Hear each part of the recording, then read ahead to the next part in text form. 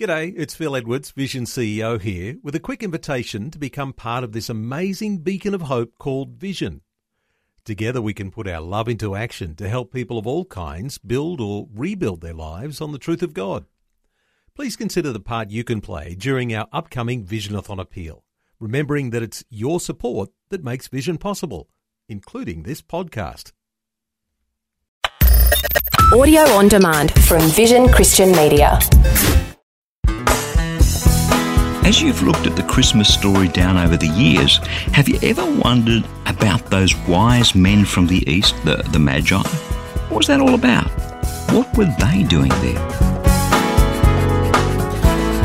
Hi, I'm Bernie Diamond, and welcome again to A Different Perspective as we take a look at God's stunning plan for Christmas from a different perspective. And please do stay tuned, because in just a few minutes I'll be telling you about our free daily devotional Fresh, a powerful daily encouragement for you straight out of God's Word. This week on the program we're unpacking together an interesting question. What does Christmas tell us about God? Here's the central idea. If God is God and Jesus is the Son of God, then Jesus is the only person in all of history who could have chosen the time, the place, and the circumstances of his birth beforehand. Think about it. And if that's the case, if he deliberately chose what we now call Christmas as his way of becoming one of us, what was he trying to say to us through that choice? What does Christmas tell us about God? Yesterday we looked at the scandal that must have surrounded Mary when she fell pregnant before she married Joseph. Today on the program, we're going to have a look at a group of men who came to visit Jesus. Wise men from the East, Magi they were called. What was all that about? What were they doing there? When you and I have a party at home, home's our territory, right? Who do we invite to the party? I guess we invite people we want to invite. Would you invite someone you really didn't like, someone who offended you, an enemy? Probably not. See, we like to be surrounded by people in our home that we like. People who don't offend us, people who don't have a go at us, people who like us. That's why I find the story of the wise men, the Magi, who came to Jesus after he was born, so fascinating. Let's have a look at it. If you have a Bible, you can pick it up in Matthew chapter 2, but I'll just read it to you now. In the time of King Herod, after Jesus was born in Bethlehem of Judea, wise men from the east, Magi, came to Jerusalem, and they were asking, "Where is this child who's been born the King of the Jews? Because we observed his star at its rising, and we've come to pay homage to him." When King Herod heard about this, he was frightened, and all Jerusalem with him, and calling together the chief priests and the scribes of the people, he inquired of them where this Messiah was to be born. They told him, "In Bethlehem of Judea, because it was written by the prophet, 'You, Bethlehem, in the land of Judea, are by no means the least amongst the rulers of Judah. For from you shall come a ruler who is to be shepherd of my people Israel.'" Then Herod secretly called for the wise men and learned from them the exact time when the star had appeared. Then he sent them to Bethlehem, saying, "Go and search diligently for the child, and when you've found him, bring me word so that I may go and pay him homage too." When they had heard the king, they set out, and there ahead of them went the star that they had seen at its rising, until it stopped over the place where the child was. When they saw that the star had stopped, they were overwhelmed with joy. On entering the house, they saw the child with Mary his mother, and they knelt down and worshipped him. Then opening their treasure chest, they offered him gifts of gold and frankincense and myrrh, and having been warned in a dream not to return to Herod, they left for their own country by another road. Now, these guys, these wise men from the East, sometimes we sing the song of the three wise men. Well, we don't actually know how many there were. We just know that there were wise men. They were called Magi. Now, what's a Magi? Well, a Magi is someone who's an astrologer, someone who's into soothsaying and divination and all that sort of occultish type stuff. And they come from the east. Well, what's to the east of Jerusalem? You look at your map and it's Babylon is what's to the east. And Babylon was really special to the Israel mind because in 586, 587 BC, the Babylonians had come and destroyed Jerusalem and taken the whole of the nation of Israel captive as slaves. So the Babylonians, to the Jews of the first century, were really bad people. So here were these magi, these astrologers and soothsayers who were into divination from Babylon. Now, astrology was against the Old Testament law.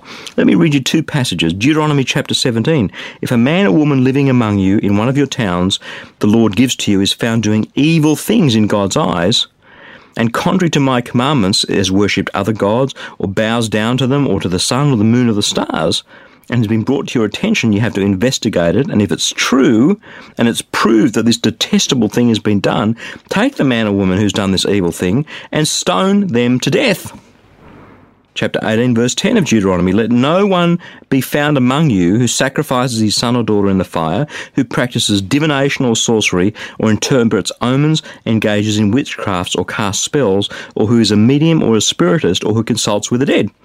Anyone who does these things is detestable to God, and because of these detestable practices, the Lord God will drive out those nations before you. You must be blameless before God. So what these magi were into was absolutely detestable to God. And yet, God invites them to the party. God invites them to come and worship his son. Now, if you or I had been God, would we have invited them? Tell you what, I wouldn't have, because they transgressed against what God said was right. But God did invite them. And not only did God invite them, he went out of his way to go and get them. How did he get them to come all the way from Babylon to Bethlehem? Did he send them a letter or a telegram or an email?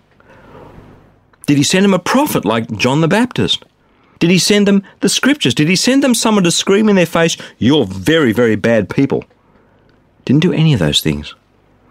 To these astrologers, even though he detested their astrology, God sends a star. See, it's this star that they observed as it rose in the east, and they followed the star from Babylon to Bethlehem. What does that tell us about God? See, these magi were not Jews. They were not God's chosen people. They were into things that were detestable, and under the Old Testament law, they should have been stoned to death. They were Babylonians. They were evil. And yet God invites them anyway. Not just an invitation, but through a star. You know what that tells me about God?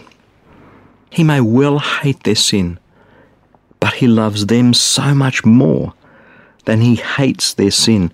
He goes out of his way to bring these magi to his son, to worship Jesus. That's profound. What does it say to you and me here and now? You know what I think it says? That we're welcome to. In the Magi, God chose the worst of the worst. Couldn't have been any more unacceptable or detestable to him. And he went out there to get them like a shepherd, to get that one sheep that's lost.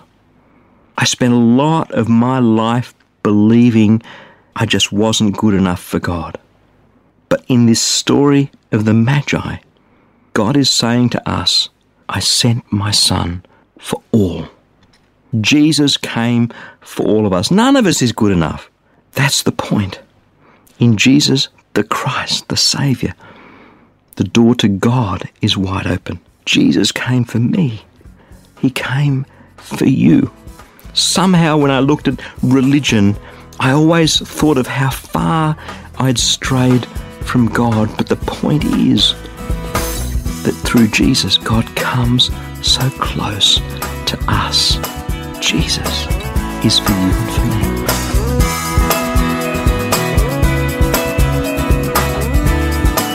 We love sharing the gospel with as many people as possible so they can experience a real and tangible relationship with Jesus. So before we go, I'd like to tell you about a free daily devotional to help you and your friends draw even closer to Him. It's called Fresh.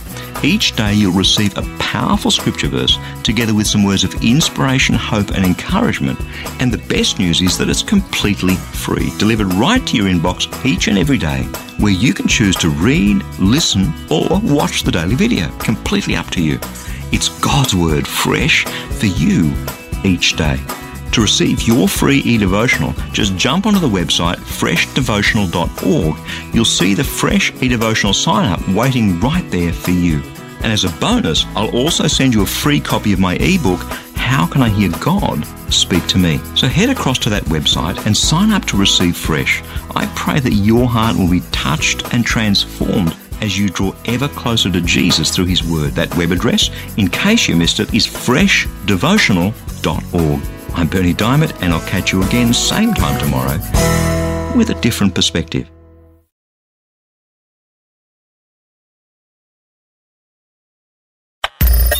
Thanks for taking time to listen to this audio on demand from Vision Christian Media.